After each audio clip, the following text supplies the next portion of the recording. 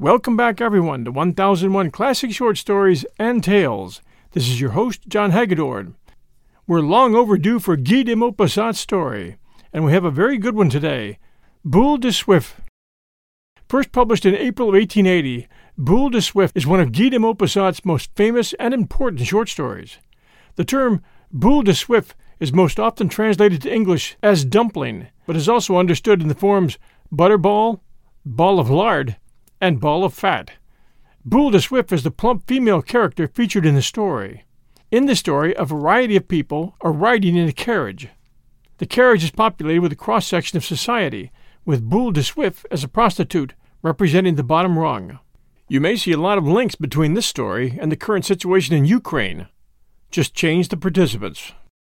Maupassant's Boule de Suif is a scathing criticism of the French society of his day. We hope you enjoy it. For several days in succession, fragments of a defeated army had passed through the town. They were mere disorganized bands, not disciplined forces. The men wore long, dirty beards and tattered uniforms. They advanced in listless fashion, without a flag, without a leader. All seemed exhausted, worn out, incapable of thought or resolve, marching onward merely by force of habit, and dropping to the ground with fatigue the moment they halted. One saw, in particular, many enlisted men, peaceful citizens, men who lived quietly on their income, bending beneath the weight of their rifles, and little active volunteers, easily frightened but full of enthusiasm, as eager to attack as they were ready to take to flight. And amid these, a sprinkling of red-breeched soldiers, the pitiful remnant of a division cut down in a great battle. Sombre artillerymen, side by side with nondescript foot soldiers, and here and there, the gleaming helmet of a heavy-footed dragoon who had difficulty in keeping up with the quicker pace of the soldiers of the line. Legions of irregulars with high-sounding names, avengers of defeat, citizens of the tomb, brethren in death, passed in their turn, looking like banditti. Their leaders, former drapers or grain merchants, or tallow or soap chandlers, warriors by force of circumstances, officers by reason of their mustachios or their money, covered with weapons, flannel, and gold lace, spoke in an impressive manner, discussed plans of campaign, and behaved as though they alone bore the fortunes of dying France on their braggart shoulders, though in truth they frequently were afraid of their own men, scoundrels often brave beyond measure, but pillagers and debauchees. Rumor had it that the Prussians were about to enter Rouen. The members of the National Guard, who for the past 2 months had been reconnoitering with the utmost caution in the neighboring woods, occasionally shooting their own sentinels, and making ready for fight whenever a rabbit rustled in the undergrowth, had now returned to their homes. Their arms, their uniforms, all the death-dealing paraphernalia with which they had terrified all the milestones along the highway for 8 miles round, had suddenly and marvelously disappeared. The last of the French soldiers had just crossed the Seine on their way to Pont-Audemer, through Saint-Sever and Bourg-Gachard, and in their rear the vanquished general, powerless to do aught with the forlorn remnants of his army, himself dismayed at the final overthrow of a nation accustomed to victory, and disastrously beaten despite its legendary bravery, walked between 2 orderlies. Then a profound calm, a shuddering, silent dread, settled on the city. Many a round-paunched citizen, emasculated by years devoted to business, anxiously awaited the conquerors, trembling lest his roasting jacks or kitchen knives should be looked upon as weapons. Life seemed to have stopped short. The shops were shut, the streets deserted. Now and then an inhabitant, awed by the silence, glided swiftly by in the shadow of the walls. The anguish of suspense made men even desire the arrival of the enemy. In the afternoon of the day following the departure of the French troops, a number of Uhlans, coming no one knew whence, passed rapidly through the town. A little later on, a black mass descended St. Catherine's Hill, while 2 other invading bodies appeared respectively on the Darnédel and the Bois Guillaume roads. The advance guards of the 3 corps arrived at precisely the same moment at the square of the Hôtel de Ville, and the German army poured through all the adjacent streets, its battalions making the pavement ring with their firm, measured tread. Orders shouted in an unknown, guttural tongue rose to the windows of the seemingly dead, deserted houses, while behind the fast-closed shutters Eager eyes peered forth at the victors' masters now of the city, its fortunes, and its lives by right of war. The inhabitants, in their darkened rooms, were possessed by that terror which follows in the wake of cataclysms, of deadly upheavals of the earth, against which all human skill and strength are vain. For the same thing happens whenever the established order of things is upset, when security no longer exists, when all those rights usually protected by the law of man or of nature are at the mercy of unreasoning, savage forces. The earthquake crushing a whole nation under falling roofs, the flood let loose, and engulfing in its swirling depths the corpses of drowned peasants, along with dead oxen and beams torn from shattered houses, or the army, covered with glory, murdering those who defend themselves, making prisoners of the rest, pillaging in the name of the sword, and giving thanks to God to the thunder of cannon. All these are appalling scourges which destroy all belief in eternal justice, all that confidence we have been taught to feel in the protection of heaven and the reason of man. Small detachments of soldiers knocked at each door, and then disappeared within the houses, for the vanquished saw they would have to be civil to their conquerors. At the end of a short time, once the first terror had subsided, calm was again restored. In many houses the Prussian officer ate at the same table with the family. He was often well-bred, and, out of politeness, expressed sympathy with France and repugnance at being compelled to take part in the war. This sentiment was received with gratitude. Besides, his protection might be needful some day or the other.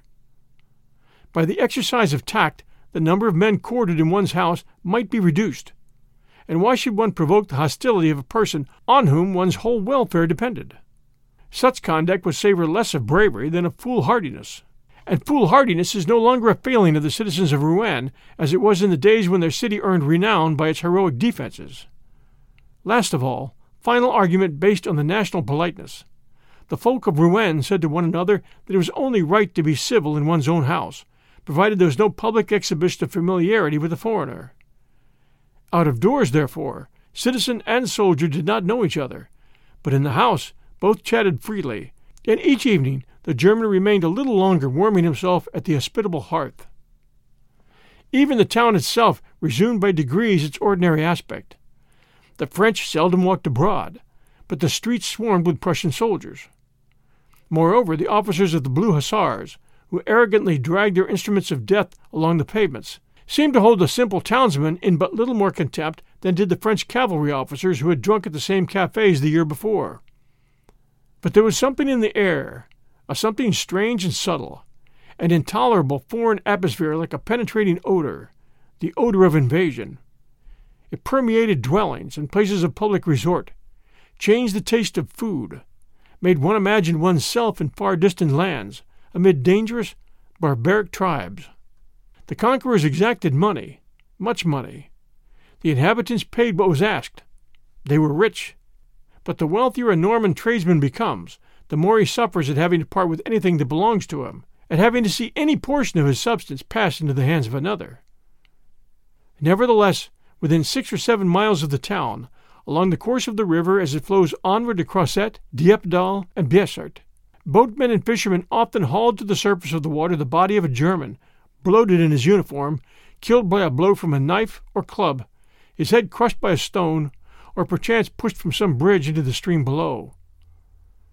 The mud of the riverbed swallowed up these obscure acts of vengeance, savage yet legitimate, these unrecorded deeds of bravery, these silent attacks fraught with greater danger than battles fought in broad day, and surrounded, moreover, with no halo of romance. For hatred of the foreigner ever arms a few intrepid souls ready to die for an idea.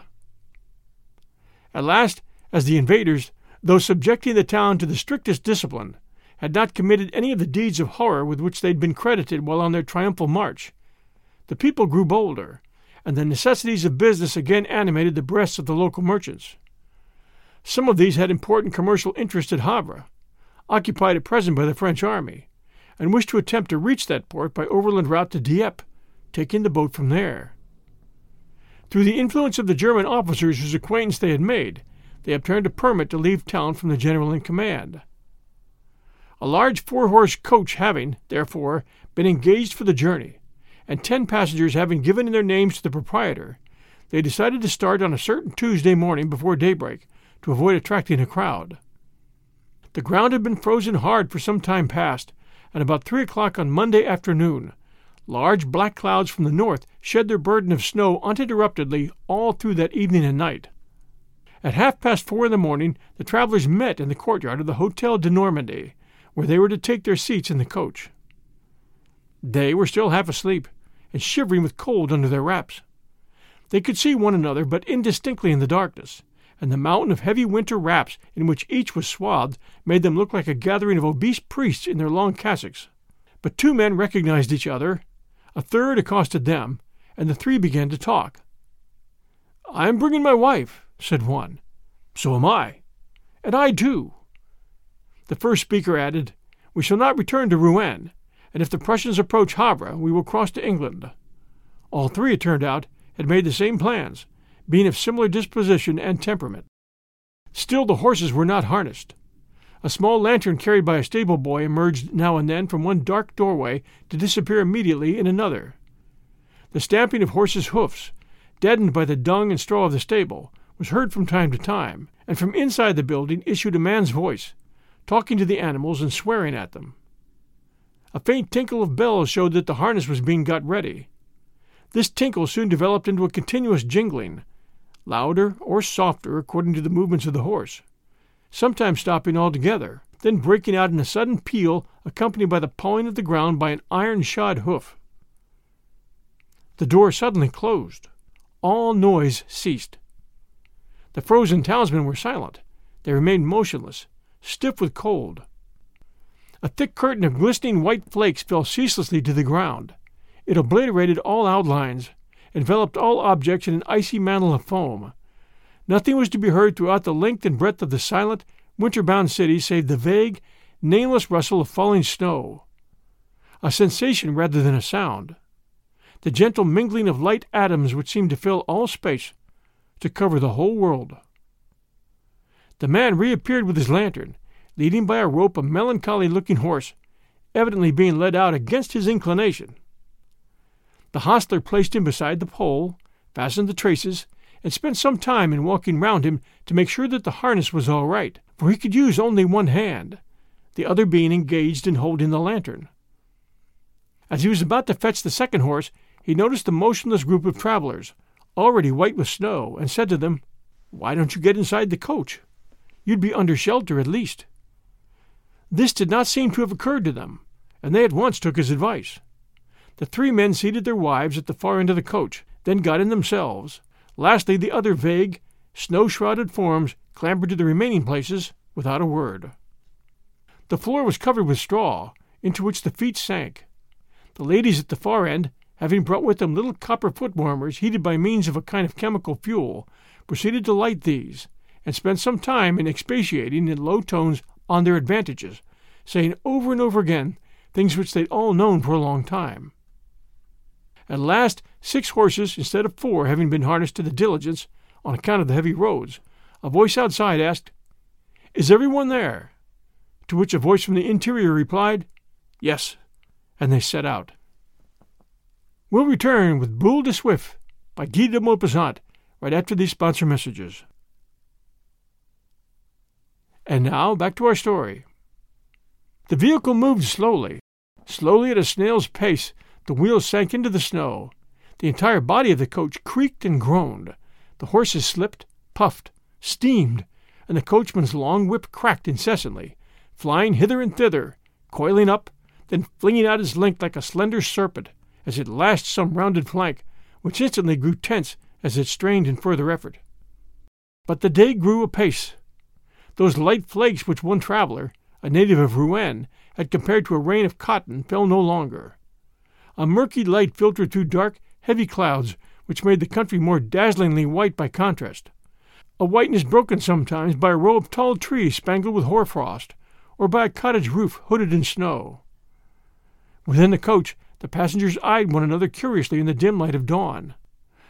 Right at the back, in the best seats of all, Monsieur and Madame Loiseau, wholesale wine merchants of the Rue Grand Pont, slumbered opposite each other. Formerly clerk to a merchant who had failed in business, Loiseau had bought his master's interest, and made a fortune for himself. He sold very bad wine at a very low price to the retail dealers in the country, and had the reputation, among his friends and acquaintances, of being a shrewd rascal, a true Norman, full of quips and wiles.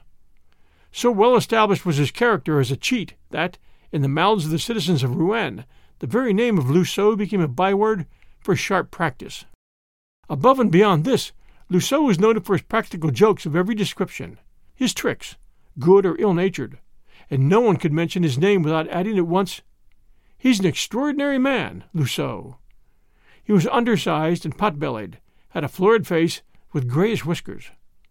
His wife, tall, strong, determined, with a loud voice and decided manner, represented the spirit of order and arithmetic in the business house, which Lousseux enlivened by his jovial activity. Beside them, dignified in bearing, belonging to a superior caste, sat Monsieur Carre Lamadon, a man of considerable importance, a king in the cotton trade, proprietor of 3 spinning mills, officer of the Legion of Honor, and member of the General Council. During the whole time the empire was in the ascendancy, he remained the chief of the well-disposed opposition, merely in order to command a higher value for his devotion when he should rally to the cause which he meanwhile opposed with courteous weapons, to use his own expression. Madame Carre Lamadon, much younger than her husband, was the consolation of all the officers of good family quartered at Rouen. Pretty, slender, graceful, she sat opposite her husband, curled up in her furs, and gazing mournfully at the sorry interior of the coach. Her neighbors, the Comte and Comtesse Hubert de Breville, bore one of the noblest and most ancient names in Normandy. The Count, a nobleman advanced in years and of aristocratic bearing, strove to enhance by every artifice of the toilet his natural resemblance to King Henry IV, who, according to a legend of which the family were inordinately proud, had been the favored lover of a de Breville lady and father of her child, the frail one's husband having, in recognition of this fact, been made a count and governor of a province. A colleague of Monsieur Carre Lamadon and the General Councillor, Count Hubert, represented the Orleanist party in his deportment. The story of his marriage with the daughter of a small shipowner at Nantes had always remained more or less of a mystery, but as the Countess had an air of unmistakable breeding, entertained faultlessly, and was even supposed to have been loved by a son of Louis Philippe, the nobility vied with one another in doing her honor, and her drawing-room remained the most select in the whole countryside, the only one which retained the old spirit of gallantry, and to which access was not easy. The fortune of the Brevilles, all in real estate, amounted, it was said, to 500,000 francs a year. These 6 people occupied the farther end of the coach, and represented society, with an income, the strong, established society of good people with religion and principle. It happened by chance that all the women were seated on the same side, and the Countess had, moreover, as neighbors 2 nuns, who spent the time in fingering their long rosaries and murmuring paternosters and aves.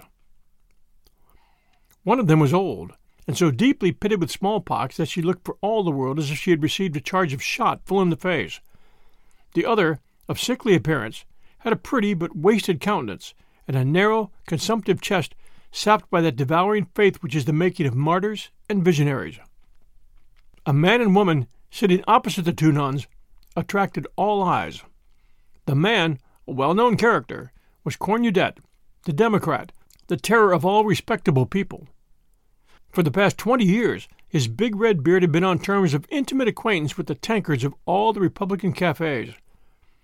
With the help of his comrades and brethren, he had dissipated a respectable fortune left him by his father, an old establishment confectioner, and he now impatiently awaited the Republic, that he might at last be rewarded with the post he had earned by his revolutionary orgies.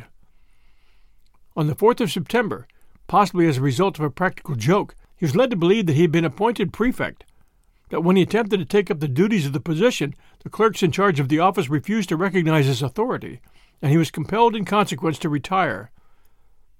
A good sort of fellow in other respects, inoffensive and obliging, he had thrown himself zealously into the work of making an organized defense of the town.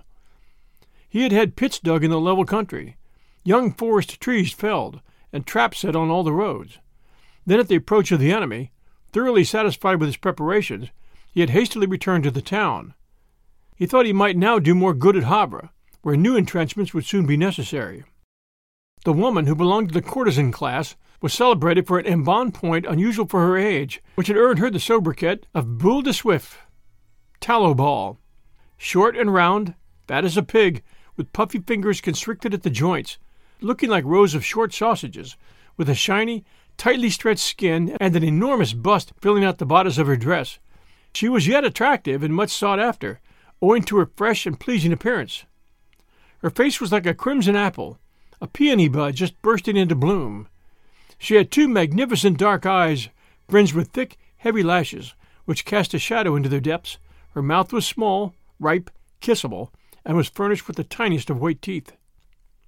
As soon as she was recognized, the respectable matrons of the party began to whisper among themselves, and the words hussy and public scandal were uttered so loudly that Boule de Suif raised her head. She forthwith cast such a challenging, bold look at her neighbors that a sudden silence fell on the company, and all lowered their eyes, with the exception of Loussot, who watched her with evident interest. But conversation was soon resumed among the 3 ladies, whom the presence of this girl had suddenly drawn together in the bonds of friendship, one might almost say in those of intimacy. They decided that they ought to combine, as it were, in their dignity as wives, in the facing of this shameless hussy, for legitimized love always despises its easy-going brother. The 3 men also, brought together by a certain conservative instinct awakened by the presence of Cornudet, spoke of money matters in a tone expressive of contempt for the poor. Count Hubert related the losses he had sustained at the hands of the Prussians, spoke of the cattle which had been stolen from him, the crops which had been ruined, with the easy manner of a nobleman who was also a tenfold millionaire, and whom such reverses would scarcely inconvenience for a single year. Monsieur Carl Lamadon, a man of wide experience in the cotton industry, had taken care to send 600,000 francs to England as provision against the rainy day he was always anticipating. As for Loussot, he had managed to sell to the French Commissariat Department all the wines he had in stock, so that the state now owed him a considerable sum, which he hoped to receive at Havre. And all 3 eyed one another in friendly, well-disposed fashion. Although of varying social status, they were united in the brotherhood of money, in that vast Freemasonry made up of those who possess, who can jingle gold whenever they choose to put their hands into their breeches pockets. The coach went along so slowly that at 10 o'clock in the morning it had covered 12 miles. 3 times the men of the party got out and climbed the hills on foot. The passengers were becoming uneasy, for they had counted on lunching at Totes, and it seemed now as if they would hardly arrive there before nightfall. Everyone was eagerly looking out for an inn by the roadside, when suddenly the coach foundered in a snowdrift, and it took 2 hours to extricate it. As appetites increased, their spirits fell. No inn, no wine shop could be discovered, the approach of the Prussians and the transit of the starving French troops having frightened away all business. The men sought food in the farmhouses beside the road, but could not find so much as a crust of bread, for the suspicious peasant invariably hid his stores for fear of being pillaged by the soldiers, who, being entirely without food, would take violent possession of everything they found. About 1 o'clock, Loussot announced that he positively had a big hollow in his stomach. They had all been suffering in the same way for some time, and the increasing gnawings of hunger had put an end to all conversation. Now and then someone yawned. Another followed his example, and each in turn, according to his character, breeding, and social position, yawned either quietly or noisily, placing his hand before the gaping void whence issued breath condensed into vapor. Several times Boule de Suif stooped, as if searching for something under her petticoats. She would hesitate a moment, look at her neighbors, and then quietly sit upright again. All faces were pale and drawn. Loussot declared he would give 1,000 francs for a knuckle of ham. His wife made an involuntary and quickly checked gesture of protest. It always hurt her to hear of money being squandered, and she could not even understand jokes on such a subject. "As a matter of fact, I don't feel well," said the Count. "Why did I not think of bringing provisions?" Each one reproached himself in similar fashion. Cornudet, however, had a bottle of rum, which he offered to his neighbors. They all coldly refused, except Loussot, who took a sip and returned the bottle with thanks, saying, "That's good stuff. It warms one up, and cheats the appetite." The alcohol put him in good humor, and he proposed they should do as the sailors did in the song, "Eat the fattest of the passengers." This indirect allusion to Boule de Suif shocked the respectable members of the party. No one replied, only Cornudette smiled. The two good sisters had ceased to mumble their rosary, and, with hands enfolded in their wide sleeves, sat motionless, their eyes steadfastly cast down, doubtless offering up as a sacrifice to heaven the suffering it had sent them. At last, at 3 o'clock, as they were in the midst of an apparently limitless plain, with not a single village in sight, Boule de Suif stooped quickly and drew from underneath the seat a large basket covered with a white napkin. From this she extracted first of all a small earthenware plate and a silver drinking cup. Then an enormous dish containing 2 whole chickens cut into joints and embedded in jelly. The basket was seen to contain other good things, pies, fruit, dainties of all sorts, provisions, in fine, for a 3 days' journey, rendering their owner independent of wayside inns. The necks of 4 bottles protruded from among the food. She took a chicken wing and began to eat it daintily, together with one of those rolls called enormity regents. All looks were directed toward her. An odor of food filled the air, causing nostrils to dilate, mouths to water, and jaws to contract painfully. The scorn of the ladies for this disreputable female grew positively ferocious. They would have liked to kill her, or throw her and her drinking cup, her basket, and her provisions out of the coach into the snow of the road below. But Lussault's gaze was fixed greedily on the dish of chicken. He said, "Well, well, this lady had more forethought than the rest of us. Some people think of everything." She looked up at him. "Would you like some, sir? It is hard to go on fasting all day." He bowed. "Upon my soul, I can't refuse. I cannot hold out another minute. All is fair in wartime, is it not, madame?" And casting a glance on those around, he added, "At times like this it is very pleasant to meet with obliging people." He spread a newspaper over his knees to avoid soiling his trousers, and, with a pocket-knife he always carried, helped himself to a chicken leg coated with jelly, which he thereupon proceeded to devour. Then Boule de Suif, in low, humble tones, invited the nuns to partake of her repast. They both accepted the offer unhesitatingly, and after a few stammered words of thanks began to eat quickly, without raising their eyes. Neither did Cornudette refuse his neighbor's offer, and, in combination with the nuns, a sort of table was formed by opening out the newspaper over the 4 pairs of knees. Mouths kept opening and shutting, ferociously masticating and devouring the food. Lussault, in his corner, was hard at work, and in low tones urged his wife to follow his example. She held out for a long time, but overstrained nature gave way at last. Her husband, assuming his politest manner, asked their charming companion if he might be allowed to offer Madame Lussault a small helping.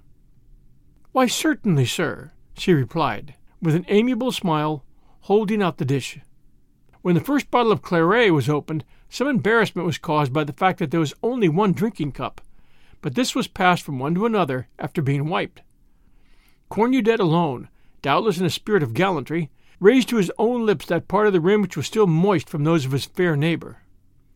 Then, surrounded by people who were eating, and well-nigh suffocated by the odor of food, the Comte and Comtesse de Breville and Monsieur and Madame Carre Lamadon endured that hateful form of torture which has perpetuated the name of Tantalus. All at once the manufacturer's young wife heaved a sigh which made everyone turn and look at her. She was white as the snow without, her eyes closed, her head fell forward. She had fainted. Her husband, beside himself, implored the help of his neighbors. No one seemed to know what to do, until the elder of the 2 nuns, raising the patient's head, placed Boule de Suif's drinking cup to her lips and made her swallow a few drops of wine. The pretty invalid moved, opened her eyes, smiled, and declared in a feeble voice that she was all right again. But, to prevent a recurrence of the catastrophe, the nun made her drink a cupful of claret, adding, "It's just hunger. That's what's wrong with you." Then Boule de Suif, blushing and embarrassed, stammered, looking at the 4 passengers who were still fasting. "Mon Dieu, if I might offer these ladies and gentlemen—" She stopped short, fearing a snub. But Lussault continued, "Hang it all! In such a case as this we are all brothers and sisters and ought to assist each other. Come, come, ladies, don't stand on ceremony, for goodness' sake. Do we even know whether we shall find a house in which to pass the night? At our present rate of going, we shan't be at Totes till midday tomorrow." They hesitated, no one daring to be the first to accept. But the Count settled the question. He turned toward the abashed girl, and in his most distinguished manner said, "We accept gratefully, madam." As usual, it was only the first step that cost. Thus, this Rubicon once crossed, they set to work with a will. The basket was emptied. It still contained a pâté de foie gras, a lark pie, a piece of smoked tongue, Cressane pears, Pont l'Evêque gingerbread, fancy cakes, and a cupful of pickled gherkins and onions. Boule de Suif, like all women, being very fond of indigestible things. They could not eat this girl's provisions without speaking to her, so they began to talk, stiffly at first, then, as she seemed by no means forward, with greater freedom. Mesdames de Breville and Carr-Lamadon, who were accomplished women of the world, were gracious and tactful. The Countess especially displayed that amiable condescension characteristic of great ladies whom no contact with baser mortals can sully, and was absolutely charming. But the sturdy Madame Loiseau, who had the soul of a gendarme, continued morose, speaking little and eating much. Conversation naturally turned on the war. Terrible stories were told about the Prussians. Deeds of bravery were recounted of the French, and all these people who were fleeing themselves were ready to pay homage to the courage of their compatriots. Personal experiences soon followed, and Boule de Suif related with genuine emotion, and with that warmth of language and not uncommon in women of her class and temperament, how it came about that she had left Rouen. "I thought at first that I should be able to stay," she said. "My house was well stocked with provisions, and it seemed better to put up with feeding a few soldiers than to banish myself goodness knows where. But when I saw these Prussians it was too much for me. My blood boiled with rage. I wept the whole day for very shame. Oh, if only I had been a man! I looked at them from my window, the fat swine with their pointed helmets, and my maid held my hands to keep me from throwing my furniture down on them. Then some of them were quartered on me. I flew at the throat of the first one who entered. They are just as easy to strangle as other men, and I'd have been the death of that one if I hadn't been dragged away from him by my hair. I had to hide after that, and as soon as I could get an opportunity I left the place, and here I am." She was warmly congratulated. She rose in the estimation of her companions, who had not been so brave, and Cornudet listened to her with the approving and benevolent smile of an apostle, the smile a priest might wear listening to a devotee praising God, for long-bearded Democrats of his type have a monopoly of patriotism, just as priests have a monopoly of religion. He held forth in turn, with dogmatic self-assurance, in the style of the proclamations daily pasted on the walls of the town, winding up with a specimen of stump oratory in which he reviled that besotted fool of a Louis Napoleon. But Boule de Suif was indignant, for she was an ardent Bonapartist. She turned as red as a cherry, and stammered in her wrath, "I'd just like to have seen you in his place, you and your sort. There would have been a nice mix-up. Oh, yes, it was you who betrayed that man. It would be impossible to live in France if we were governed by such rascals as you." Cornudet, unmoved by this tirade, still smiled a superior, contemptuous smile, and one felt that high words were impending, when the Count interposed, and not without difficulty, succeeded in calming the exasperated woman, saying that all sincere opinions ought to be respected. But the Countess and the manufacturer's wife, imbued with the unreasoning hatred of the upper classes for the Republic, and instinct, moreover, with the affection felt by all women for the pomp and circumstance of despotic government, were drawn, in spite of themselves, toward this dignified young woman, whose opinions coincided so closely with their own. The basket was empty. The 10 people had finished its contents without difficulty, amid general regret that it did not hold more. Conversation went on a little longer, though it flagged somewhat after the passengers had finished eating.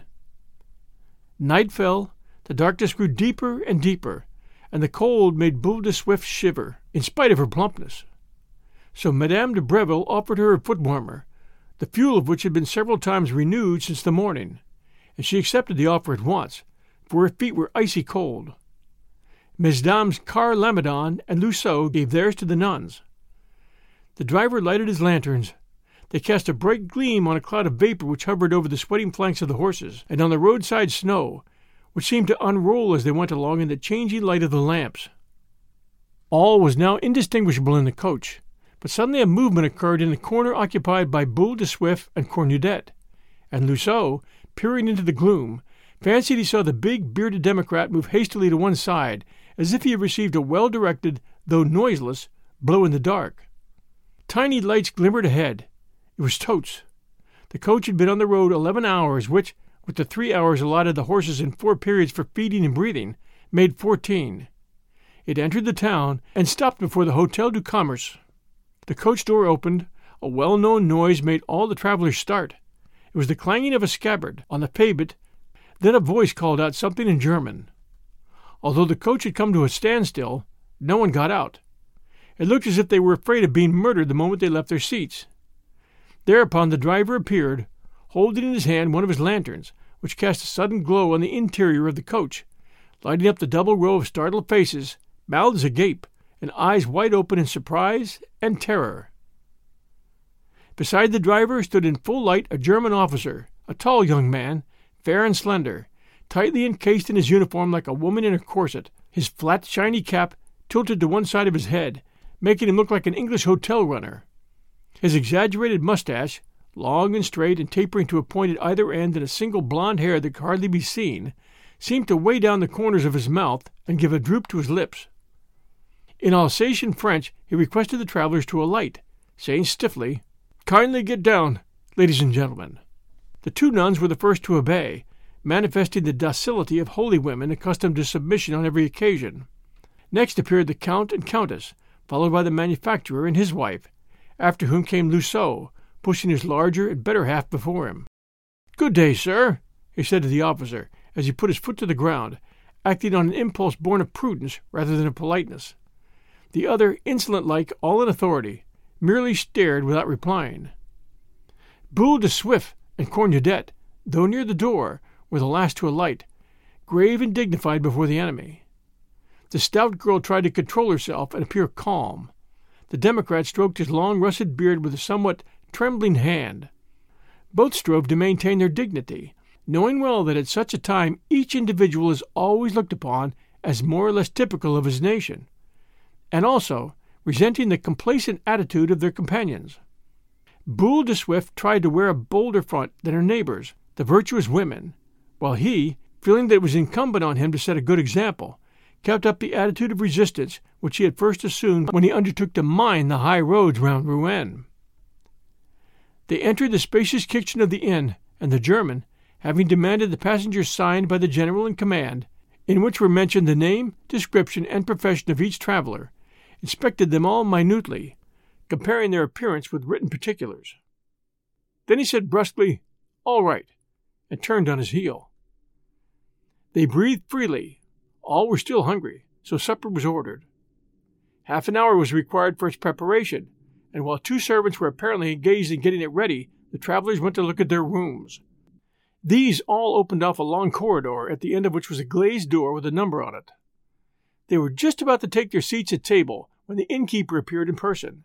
He was a former horse dealer, a large, asthmatic individual, always wheezing, coughing, and clearing his throat. Fallenvie was his patronymic. He called, "Mademoiselle Elizabeth Rousset."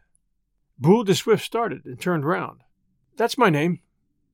"Mademoiselle, the Prussian officer wishes to speak to you immediately." "To me?" "Yes, if you are Mademoiselle Elizabeth Rousset." She hesitated, reflected a moment, and then declared roundly, "That may be, but I'm not going." They moved restlessly around her.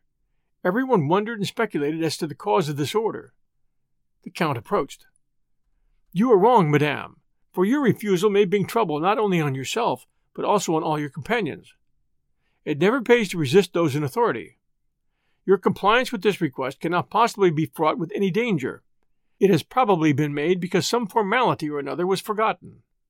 All added their voices to that of the Count. Boule de Suif was begged, urged, lectured, and at last convinced.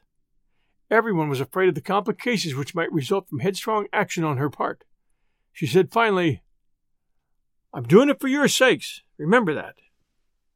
The Countess took her hand. "And we are grateful to you." She left the room.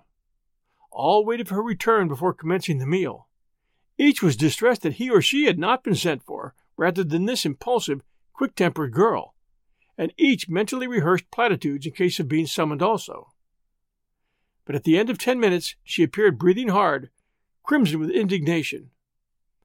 "Oh, the scoundrel! The scoundrel!" she stammered.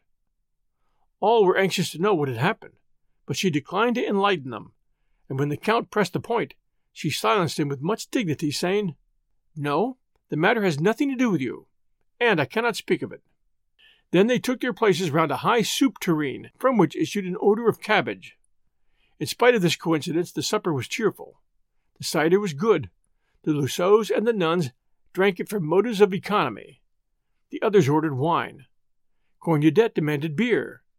He had his own fashion of uncorking the bottle and making the beer foam, gazing at it as he inclined his glass and then raised it to a position between the lamp and his eye that he might judge of its color. When he drank, his great beard, which matched the color of his favorite beverage, seemed to tremble with affection. His eyes positively squinted in the endeavor not to lose sight of the beloved glass, and he looked for all the world as if he were fulfilling the only function for which he was born. He seemed to have established in his mind an affinity between the two great passions of his life, pale ale and revolution, and assuredly he could not taste the one without dreaming of the other. We'll return with part 2 of our story next week Sunday night at 6 p.m. Eastern Time. Until then, everyone, please do send us a review if you get a chance for 1001 Classic Short Stories and Tales, and please do share our show with others. We appreciate that very much. Until next Sunday, everyone, stay safe, and we'll be back soon.